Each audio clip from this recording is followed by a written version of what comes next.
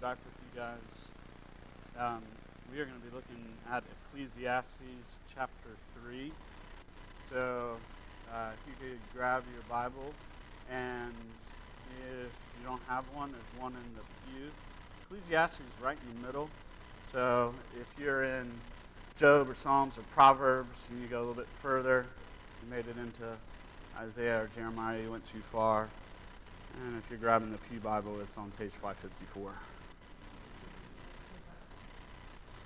So as way of introduction, saying a little bit more about myself, first time I preached before you was on April 29th, 2012.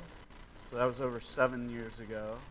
And I preached again the very next week, May 6, 2012.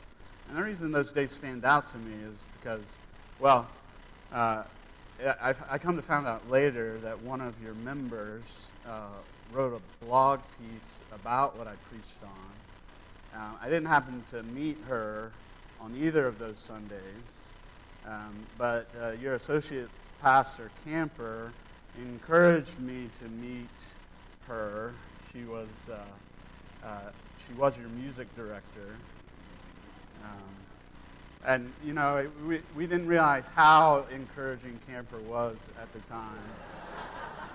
But, and apparently there was some discussion amongst all the single ladies when the single preacher came in to fill in. Apparently one of the older women said to the group of ladies, well, he's got to work for somebody.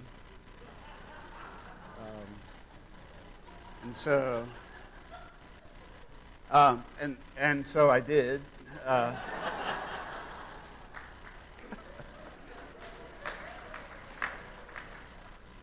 So I before the end of the year, Robin and I were married, and we worshiped with you guys for 2.5 years, I think, because it was right at the beginning of 2016 that we went out to Prince George County, Hopewell area, where I took a call at a church there.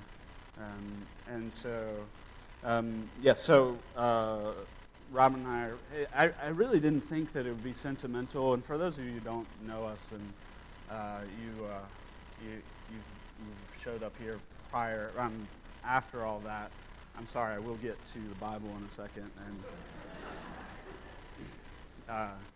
But I didn't really think that I would get sentimental until I was sitting there and I was thinking, watching Robin play the piano, which, I did for several years. And then I remember the first time I sat, as the guest preacher, I was sitting over on this side, looking over, and I saw her playing the piano there, and I didn't think, oh, I'm up here, trying.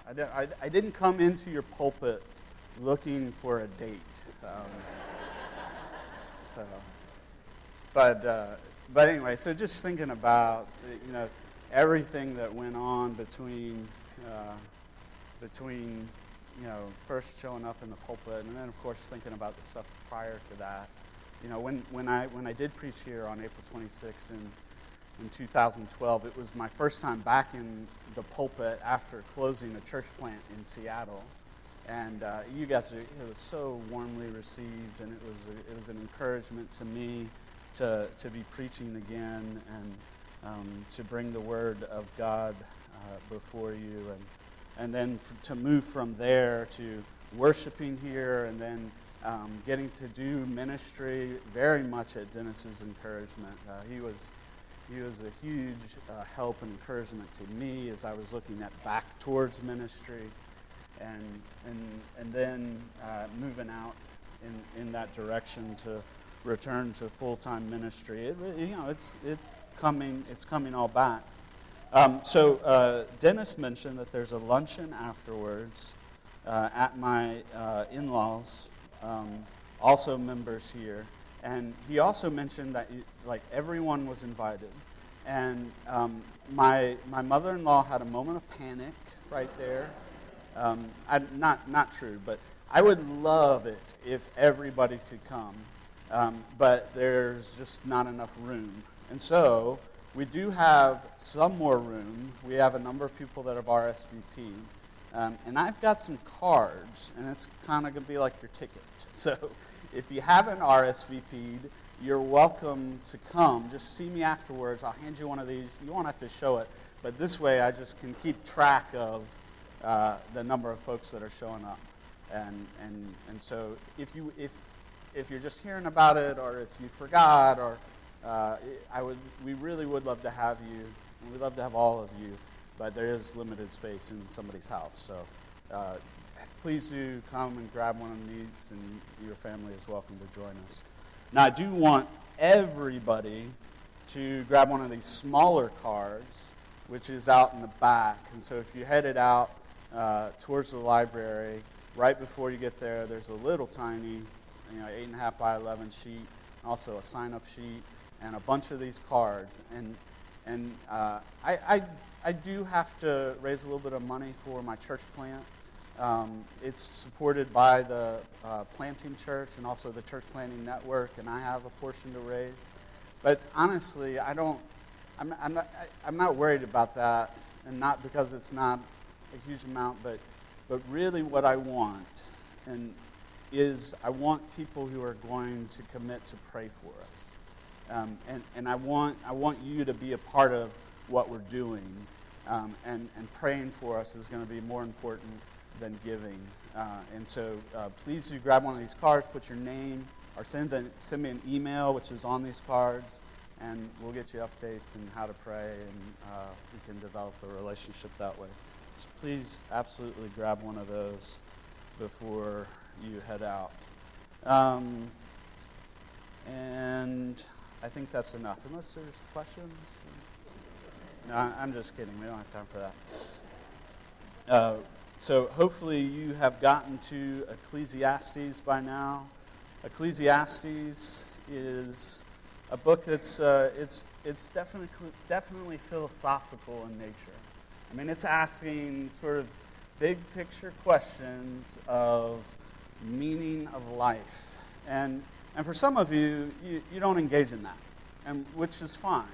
But really, it's not really philosophy that the preacher, Solomon, is doing in Ecclesiastes. He's doing theology. And all of us engage in that, certainly if we show up at a church. Even if you're not a Christian and you're showing up this morning to see what it's like to be a part of a worshiping community, you're engaging in theology, which very much has to do with the meaning of life. And so this you may say, meaning of life. Yeah. I just go to work. I pay my bills. I enjoy my family. I go to church. That's actually exactly what Ecclesiastes is talking about. And so I hope you're not put off by that question of the meaning of life. Because it really is a theological question, and it's a question that we're all asking. So I'm going to read now from Ecclesiastes chapter 3. I'm going to start in verse 9, and it's right after that well-known for every season, every time. What is it, the birds? Is that right? For every season, turn, turn. That one, you heard that? Some of you, if you're older than me. All right, Ecclesiastes chapter 3, verses 9 through 15. What gain has the worker from his toil? I've seen the business that God has given to the children of man to be busy with. He has made everything beautiful in its time. Also, he has put eternity into man's hearts, yet so that he cannot find out what God has done from the beginning to the end.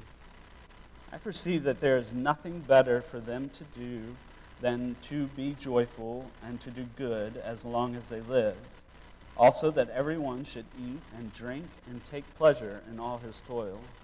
This is God's gift to man. I perceive that whatever God does endures forever. Nothing can be added to it, nor anything taken from it. God has done it so that the people fear before him. That which is already has been, and that which is to be already has been, and God seeks what has been driven away. Let's pray together. Father, this is your word, and you promise to teach us through it, through your Holy Spirit. And so, Holy Spirit, come and move amongst us in heart and mind. Lead us to the hope that we have in Jesus.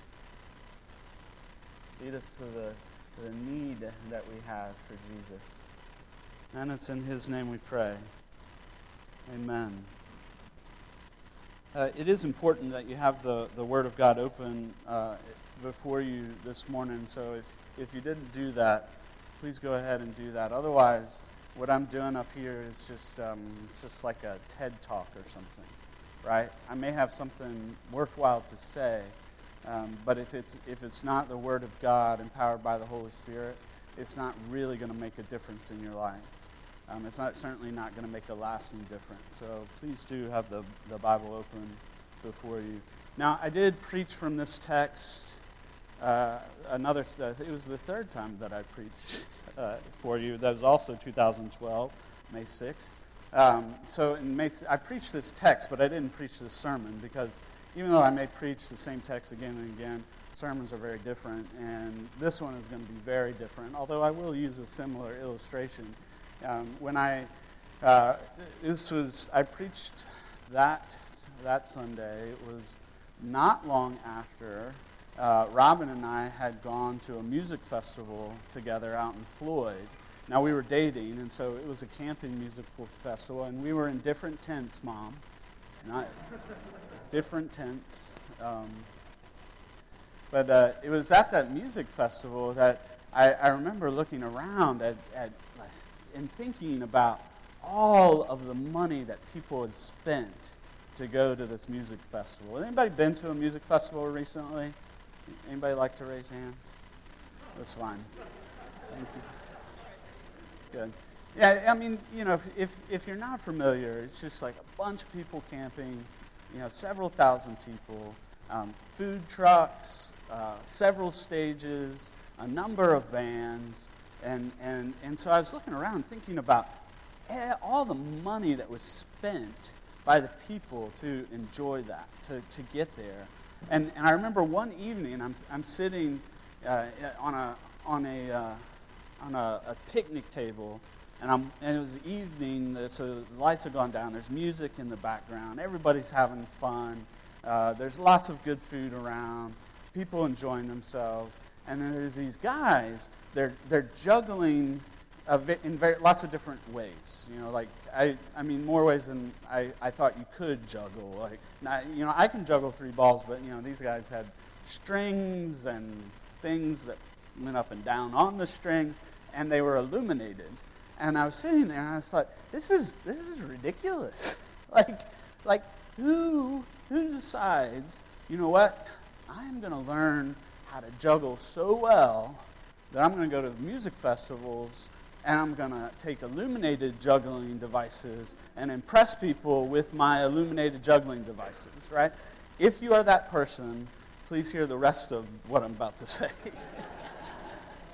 Because I had this moment of this is absolutely absurd.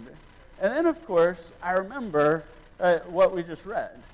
I remember the message of Ecclesiastes, which isn't really the same message as Dave Matthews, eat, drink, and be merry, for tomorrow will die. It's similar. It's a lot fuller, right? Because when we read that, in verse 9, remember I said we're going to go back and look at the text? Do that. So verse 9, what gain has the worker from his toil? And he's asking that question. He says, I have seen the business that God has given to the children of man to be busy with. Now let's skip down to verse 12. He says, I perceive that there is nothing better for them to be joyful and to do good as long as they live. Also that everyone should eat and drink and take pleasure in all his toil. This is God's gift to man. So remember we're asking the big picture of what's the point of life, and the preacher here, he tells us, there's nothing better to eat, drink, and enjoy the good gifts of God. And when we see that in several places throughout, and if you have the Bible open, you can just look back to chapter 2, verse 24 and 25. There's nothing better for a person that he should eat and drink, find enjoyment in his toil. This also I saw is from the hand of God. For apart from him, who can eat or who can have enjoyment? And so God does want you to enjoy what you eat and drink and your work that provides for that. And then if you go a little bit further in chapter 3, verse 22, it's the same thing. So I saw that there is nothing better than that a man should rejoice in his work, for that is his lot. So I mean, that's the answer. We can stop there, right? We can just move on. Eat, drink, enjoy your work. Yeah, I mean, it doesn't answer all those questions, does it? There's definitely more that we have to consider. I mean, he says he'll make his soul, he'll make our souls see good. But it kind of sounds like, if I leave it right there, it kind of sounds like the Bobby McFerrin philosophy of life. You remember Bobby McFerrin? Don't worry, be happy. When in your life there's lots of trouble, if you worry, you'll make it double. Come on, everybody now. Don't worry, be happy. Yeah, you actually sang along. That's right. Yeah, I mean, don't worry, be happy, right? I mean, it's like, don't worry. Yeah, don't worry, be happy. Enjoy your eat food, enjoy your drink, enjoy your work. And some of us really do need to be exhorted in that way. Some of us do need to hear the exhortment. Someone do need to hear the encouragement that you should take great joy in the good gift of God's provision for you, the food, the drink that you have, the ability that you have to take some time to learn how to juggle illuminated things, right? Or whatever pastime that you enjoy, you should find real joy in that. You should find joy in your work because it is providing for you those good gifts that God gives. And so we do need to be exhorted in that way. But to leave it there and say, don't worry, be happy, that doesn't do it. Because why? I mean, you know why. You know why it doesn't do it. Because every single one of us worries. And sometimes it's more than worry. Sometimes it's just flat out panic attack. Sometimes it's so anxious that the moment you put your head on the pillow, you think about every single thing that's happening in your life. And I did that just 2 nights ago. Every single thing going on in my life. I was fine. Rob and I watched a movie. It wasn't, it was good. I don't even remember what we watched. It didn't matter. But it was relaxed, having a good, it was chill. And then I put my head on the pillow and Robin's right asleep, and all of a sudden, boom, every single thing that is going on in my life I'm thinking about. And so this, don't worry, be happy is not going to answer life's hard questions, the really hard questions. 22b, the second half of 22, I read, so that there is nothing better than that a man should rejoice in his work, for that is his lot.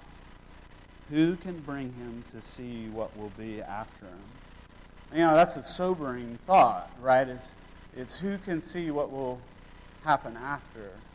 And there's even more sobering if you look at our text this morning in verse 14. He says, I perceived that whatever God does endures forever. Whatever God does. Whatever God has done.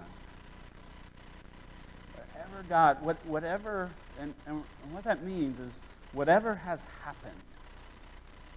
in your life, whatever has happened in your life, whatever God has done, whatever God has ordered, whatever God has allowed, whatever God has caused, whatever God,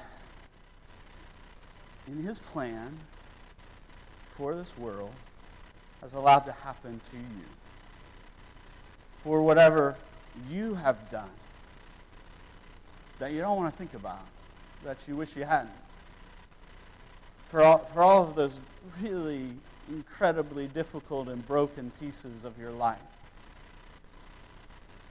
whatever God has done. Now, if you want to talk theologically, philosophically, the argument is that if God isn't sovereign, then none of this makes sense. If God isn't completely in control, if He was just the guy who set the clock running and let it go, this doesn't make sense. And certainly not a God worth worshiping. And so, if you're not sure, and if you're not a Christian, even if you are, and you're still not sure, did God allowed that more? He caused it. It was part of His plan. I invite you to do the philosophical, do the brain work, and try to make sense of this world without a God who's completely sovereign. And it'll take you to the very end. It'll take you to the very heart of evil. And you've experienced that. You have. But most of the time, we run away from it. We hide from it. Whatever evil has been in your life. Whether it's something you've done or something that was done to you, whatever you've had to go through, whatever health crisis, whatever your job situation, your inability to pay the bills, broken relationships that you can't explain. They just are with children, with grandchildren, with siblings, with your parents. Most of the time we do not want to look at that broken, evil part of our lives. In fact, we kind of refuse to. But what does that have to do with eat, drink, and be merry? Well, what we do is we take the eat, drink, and be merry, and we use it to escape. We use lots of things to escape because we don't want to deal. We don't want to think about it. We don't want to consider what has happened. We just want to stiff-arm everything, and thus we end up stiff-arming everybody because we're refusing to look at the broken parts of our lives. And I would argue that if you are not finding joy in your work, in God's good gifts for you, it's probably, I can say it stronger than that, it's very probable that it's because you're stiff-arming the broken and evil parts of your story. Now, you can't enjoy God's good gifts if you're using them to escape. You can't rest and sit and say, this is what God has given me, if you're trying to avoid God with those good gifts. Many of us are in that. In fact, not many of us, not most of us, all of us. Every single one of us at some point in the last week, if not this morning, has taken something good gift of God to ignore something that you don't want to deal with. We do it with food. I don't know what to do, so I'm going to just get a bowl of ice cream. I don't want to think about that, so I'm going to turn on a movie. Right? Of course, we go down darker paths, too. We move from the benign bowl of ice cream to the malignant pornography on the internet, or wherever it is that it takes you. And we're doing it to escape. We're doing it because we can't handle the broken. So if we're not, I mean, here's the hard part, right? Because if we're not going to enjoy God's good gifts unless we really do address the brokenness and the really dark and evil parts of our lives, how do we do that? How can we engage? And you might come up with some strategies. You may come up with some plans. But if you are really going to go down that road to look at evil, and that's what you're doing, if you're really going to go down that road, and I'm telling you, you need to, if you're going to go down that road and look at the sin in your life, you're going to look at what was done to you, what you've done, you're going to look at how this world is broken, you are going to come to the bottom, and you will stare into the very face of evil. And there's no wonder we want to escape, right? And the answer is you can't. You can't. Nobody has looked into the face of evil and been okay. And been able to deal with it. To been able to what I'm saying is you got to embrace all the broken parts of your past. You got to wrap your arms around the broken parts of your past. Yeah, or the broken parts of your morning, the broken parts of this past year. You got to wrap your arms around them, because otherwise you're not only just not going to find joy in the good gifts that God gives you. I mean, you're not going to find joy, period, but you're not going to find peace and rest unless you wrap your arm. You have to embrace it. And the only one who's been able to do that is Jesus. The only one who's been able to embrace all of the brokenness and evil of this world is our Savior. I mean, he face to face with Satan himself. And where Adam had remained silent and where Eve fell to temptation, Jesus spoke. He spoke words of truth. And then he went to the cross and he fully embraced it. And even for Jesus, it killed him. He fully embraced evil, and he had to. And he went willingly and knowingly to his death so that you can now embrace the sin and brokenness in your life and find hope through Jesus' life. And through Jesus' life, that's where you're going to find real hope. For me, it was an 8-year-old boy who had been introduced to pornography, and I escaped that for years. But then, I mean, it wasn't until I was in my 30s that I really understood how to go back and hear the hope of Jesus Christ for that 8-year-old boy. And every single one of us needs to do that so we can know that we're fully loved and fully accepted in Jesus because he embraced that. What this passage does, one more verse. Verse 11. He has made everything beautiful in its time. He will, he's going to make everything beautiful. All the ugly parts of your story, he's going to make it beautiful. Everything that you don't want to think about, he's not just going to deal with it. He's not just going to forgive it. He's not going to just forgive you. He's not just going to forgive them. He's going to make it beautiful. And beautiful is better than if it never happened. We don't want to wrap our arms around that. But that's what we get when we wrap our arms around Jesus. because he was able to embrace it all.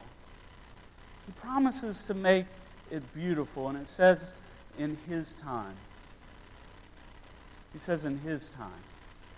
And I don't know his timing. I don't know it for you, of course. I don't know it for me. But I do know that the promise, that the hope, is because Jesus' life, his death, his birth, his resurrection, his ascension, his eternal reign, his promise to come again, that the promise is to redeem it all, to make everything beautiful, to make all the broken parts of your story beautiful again, to make it more beautiful than they ever were. I've gotten to see glimpses of that. I got to see it in my marriage with Robin, with our 2 little girls. I've gotten to see it in my work. As we look out and as we look west, as we head out to church planting in Montana, I see and I feel God redeeming, making broken parts of my story beautiful. And you've seen that too. Sometimes it's easy to forget. But you have seen God redeem the broken parts of your story. And the promise is that he's not going to stop. He makes everything beautiful in his time. Let's pray together.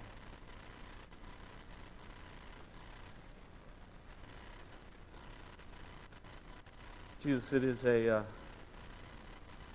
work of faith to believe your promises. When we forget, remind us that they're still true. When we're unfaithful, remind us that you remain faithful. When we feel at the end of our rope, remind us that that is the best place to recognize what you provide for us.